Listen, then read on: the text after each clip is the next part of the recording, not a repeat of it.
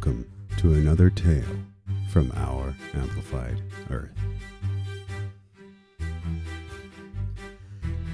This week, we tune into a broadcast from the World League of Intoxicated Automobiling, or the WLIA for short. We will hear but one account of the greatest intoxicated racer our amplified Earth has ever known. First, we will hear what the driver, a Mr. Rudi, experienced during the race, followed by a Sports Center style recap of the event as a whole. May I present to you the Ballad of Rudi.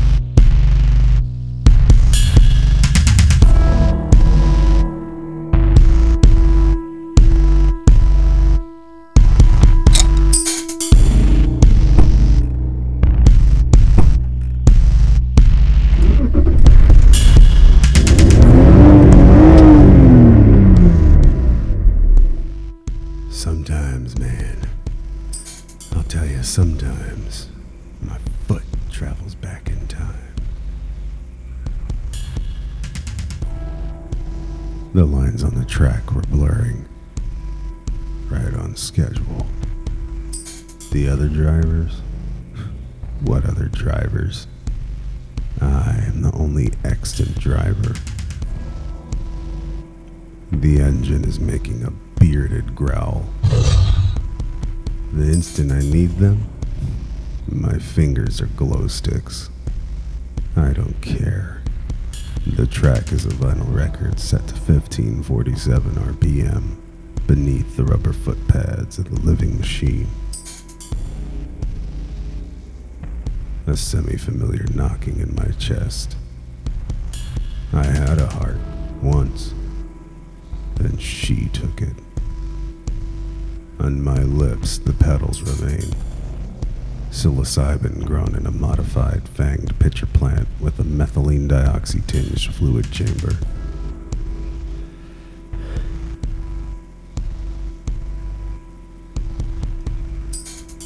Something else rests below my nose, aside from my mustache. A burning stump of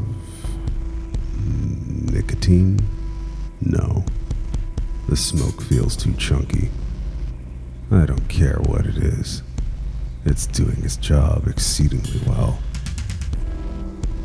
The track is curving now. I turn the wheel to ensure the integrity of my adherence to the flow. I am the only driver. The lights, crowd noise. Thank God that's over, but they will be back all too soon. My left foot is complacent. In its stocking, the congealing sweat and carbonated heat don't seem to faze it. The right foot, however, is simply overwhelming in its eminence. Others doubt their self-worth in its presence without even realizing it. The beast can roar because of this foot. Trails have been blazed, mountains conquered, deserts trounced. Truly, this appendage has impacted an innumerable amount of people through the ages. But I wouldn't know for sure. I only guide the flow. A very small, corked jar of sand from a desert the other 95% of me has never been to sits on the dash. mocking the absence of my corporeal majority. An inspiringly small, sprouted redwood burl dangles from the rear view. Lab tests indicate a New Albionese origin. The time I've spent in New Albion included no trips to Mr. Muir's woods, nor any other redwood vein. Then there is the scar.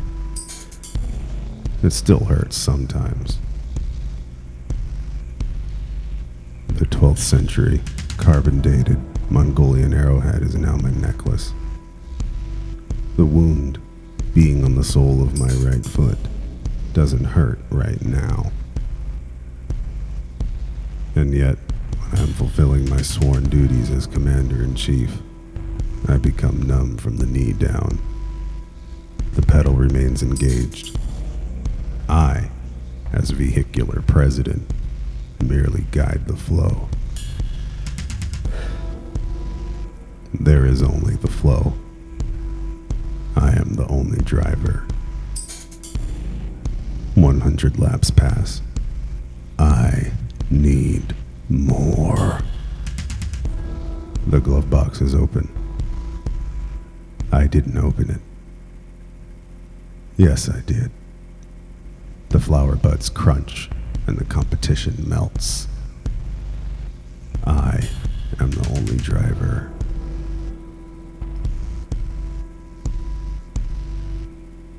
Another 100 laps.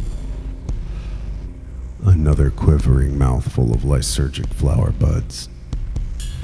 The breeze clots and turns my hair into an anemone. Clownfish stream from the vents in the dashboard. I feel their gentle symbiosis in my follicles. My bench seat is the seafloor. Powerfully vermilion shrimp with electric rainbow accents are cleaning the area to my right. The curve in the track changes nothing. Finely tuned, 155 beats per minute, polyrhythmic drum kit destruction, awash in intricate cascades of eroding guitar, keeps my mind sharp and all the trains running on time. Another 100 laps. I yell in mistaken anger.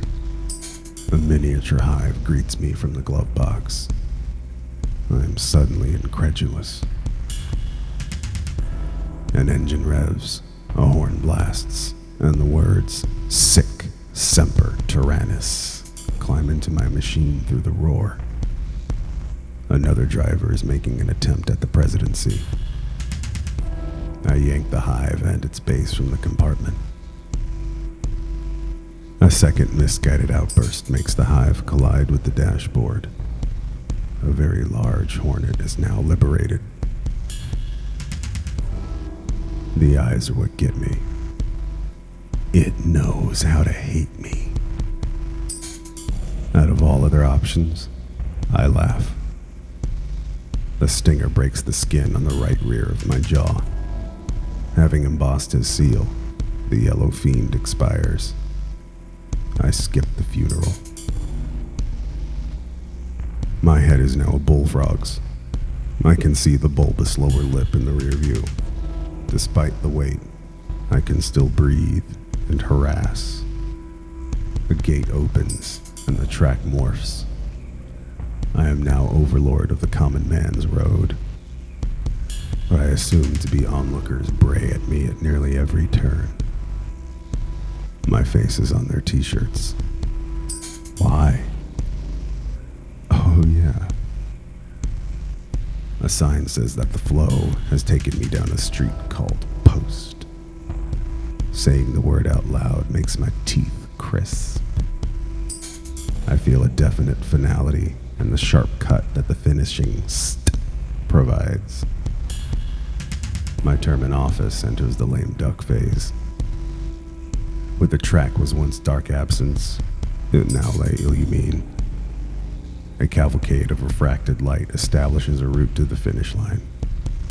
In the side mirrors, only a paltry reflection of sport.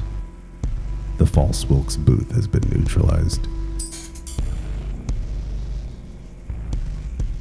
The home stretch. The apiary venom intensifies. The right foot is waning. The earliest traces of ant appendages are felt. A turn. A second turn. An incline. A hairpin turn exercise around Union Square. A long, drifting third turn onto Kearney. The machinery creating the flow that I merely guide continues functioning unabated. The dead hornet tumbles and rattles in the eternally empty passenger footwell.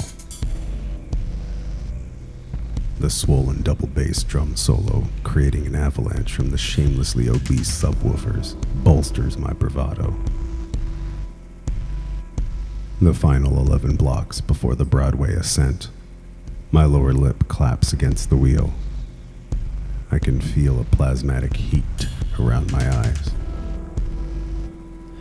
Synapse and tire rotation are superbly balanced.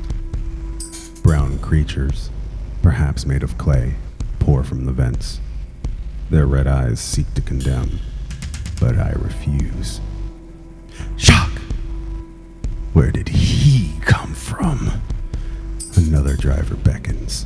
How dare he! I reach to my stalwart glove box, a fistful of erythroxyl flocks. My teeth grind the grass, and unfeeling coats the maw. More prickling agony from the right foot. Not yet!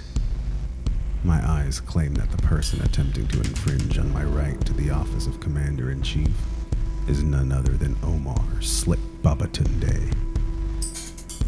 The sweating leather bag of a man's bulbous cantaloupe foot was causing immeasurable suffering to his gas pedal. Slick Babatunde's sparkling green and black 1944 Leland Tiger bus drops its gauntlet with a cyclopean sneer. I accept the challenge and express my equally strong demand for satisfaction. I deploy my emergency thermos. The hot and lumpy mixture of amphetamines and psychoactive goes down like a cup of hot mice. At last, the flow is made manifest. Searing pain. My right foot is bleeding. Sharp, burning agitation burrows its way into my calcaneus. Can Slick see the flow?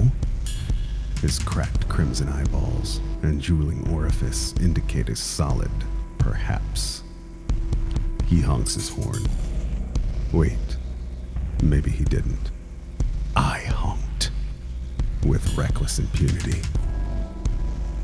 The passengers riding with Slick began to accost me. This is odd, as I was present for when Slick had the seats of the once beautiful bus torn out and large engines put in. Their words don't make sense. Just then, the degree to which Slick is simply stuffed into the driver's cab overtakes me. I am struck by the absence of free space in his cab. All 9 of his cocoa-colored chins are mere nanometers from the wheel. I'm not sure if he knows, but there are 2 bloated pufferfish trying to pass as his eyes.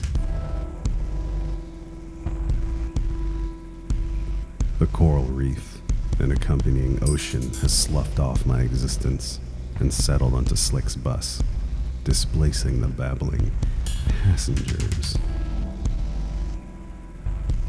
The flow shudders, signifying the end is nigh. My once elegant leather shoe, with its buckle so satisfyingly polished, is now corpulent with plasma. The burrowing pain has stopped, but the burning weight remains. With the end so close, I must jettison all distracting interest in the oceanography taking over the attempted juggernaut that is Slick Babatunde.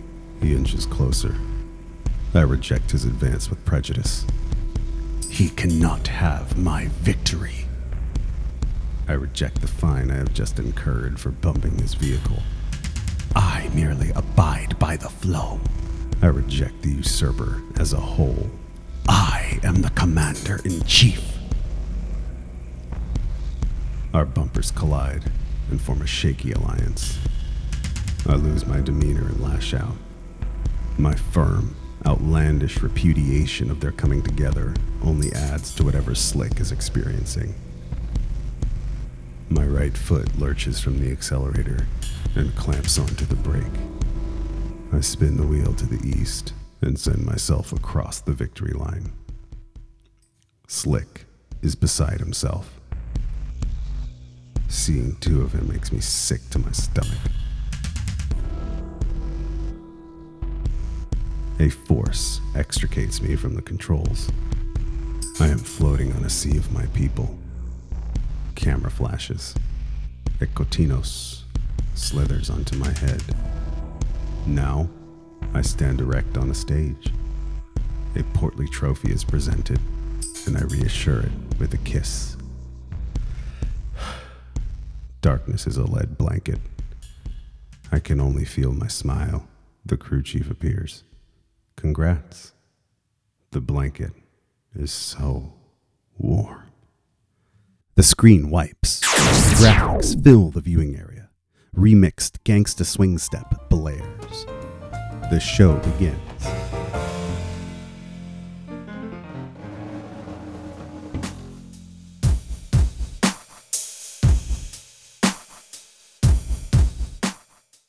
What a finish! Typically, the Stoned Reaper finishes all alone, but Babatunde would not go down quietly. Magnus Leeuwenhoek opened the trailing live broadcast of the UN Global Sports Network's coverage of the World League of Intoxicated Automobiling. His blonde pompadour was famous, and his co-host made it visibly evident that she hated it.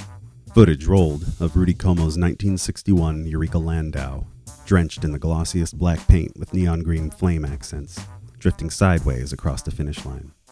The bumper had temporarily entangled itself with Slick Babatunde's, reminding most of two stags caught alongside each other in the forest. I'd like to start by thanking the city of San Francisco for allowing the race and its unusual format. Rosalina Montevideo gave a close-lipped smile and nod. Her large, sharp nose drew one's eye, but her own apertures never failed to fight back. Yes, after the lap portion, things really heated up in the rally-style finish, right, Rosalina?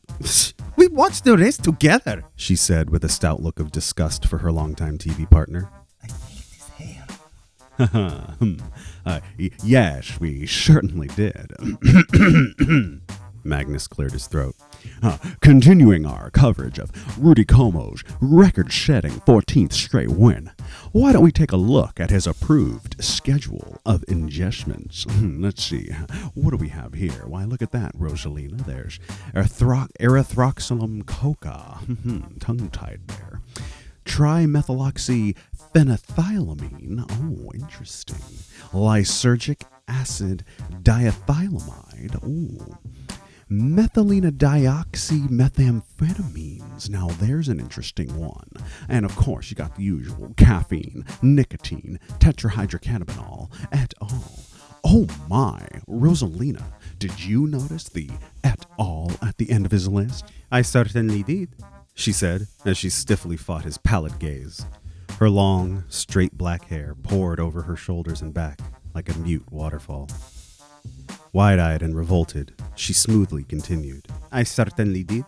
I was not aware he had earned the privilege to mix in binding agents and flavor modifiers that may or may not improve cooperation of substances. Truly, his doctorate has been quite the boon in regards to his success in the WLIA. What about the other drivers? Rosalina sighed, reassured herself, and made the slightest facial rejection of everything that Magnus stood for. Okay, well, there's Chet Fescue. He wrecked at the onset of the rally portion, and Magnus continued his broadcast. In the attic of his awareness, Magnus had placed in a readily accessible steamer trunk his concern regarding a recent attempt at pitching woo.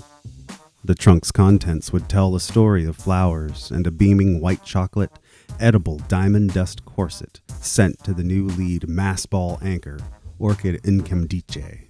She was tall, dark, and Namibian. Magnus' desire made manifest. Rosalina, though, was a bit of a hater. She simply could not stand Interoffice romance after her falling out with a key grip and his best boy. He was pulled using the jaws of life from his mangled, red 1997 Ford Taurus. The clip rolled. Ooh, that looked pretty bad. Her shock was genuine. That it did, Rosalina, but I do believe the dislocated thumbs up he gave as he was loaded into the ambulance did inspire a modicum of hope in his fans. Another clip, this time of crying fescue freaks, as they're commonly known. Dirty Rita McFarlane was really the only other driver that may have at any time threatened Rudy's lead. Magnus sucked something out of his tooth and winked as the camera cut away to corroborate his testimony. During the lap portion, they were neck and neck for a solid 200 rounds. Now, when the gates opened and the rally portion began, though, well, from the film it looks like she was trying to light a filthy tobacco product. Ugh, gross habit. When she wrapped her 1976 Chevrolet Nova around that poor old oak tree. Yeah! Rosalina stormed into the broadcast. Pending toxicology, she could be liable for a botanical desecration fine. Here's what she had to say. I came round the first hairpin and out of habit I tried to light my traditional rally bacco and that fucking tree just came out of nowhere. Ooh, she looked pretty bad in that interview, Magnus. That she did, Rosalina. How far the mighty have fallen. Eh? Man, I remember when she had that 5-race streak only 2 years ago. Rosalina's eyes bulged with reminiscence. I think it's her legendary rally bacco. That filthy, awful stuff. Tell me about it, milk toast. Next week, we'll be calling the race from Old England. Rosalina pivoted to camera B. Do you think Rudi will be able to maintain his renowned balance of focus and intoxication long enough to defend his title for a record-setting 14th straight win? What about Slick Papatunde? He came pretty close today, Rosalina. The blonde, fizzy-eyed sportscaster continued baring his hulking teeth. Breaking news here, folks. The living legend, the stoned reaper himself, the one and only Rudi Como, has already been listed as probable for next week, pending a... What did you say, Jerry? What? Oh, okay. An emergency surgery to remove a musket ball. Huh, a musket ball, eh? Incredulity reigned on the set. Yes? Yeah. Okay, folks. Well, they're telling me in my ear that I indeed read that bulletin correctly. Somehow, someway, Rudi Como managed to get a musket ball of some kind, hot lead there, lodged in his foot during the race. Believe it or not, folks, during the race. I didn't hear a bang. So make of that what you will. Magnus rolled his geodesic eyeballs in obvious disbelief. You know, Magnus, Letcher! The Ultranet has a bevy of theories regarding Mr. Como. Rosalina was, in fact, an avid poster across several so-called lunatic fringe message boards. Besides this, she was also an extremely high-ranking member of the infamously paranoid and destructive fan club, Como's Clones. Oh, don't start with that again, Rosalina. It just doesn't make any sense. I mean, come on. The man is a star in a league centered on operating an automobile while intoxicated. Okay? All right? Now, I take a lethally sized grain of salt along with whatever these racing professionals say. All right, Magnus. Whatever helps you get to sleep at night. Rosalina regarded her co-anchor in the same manner one would while engaging a child who just swore belief in the gestational abilities of Mary Toft. Up next, we turn our attention to the endless and all-consuming world of polymatic football.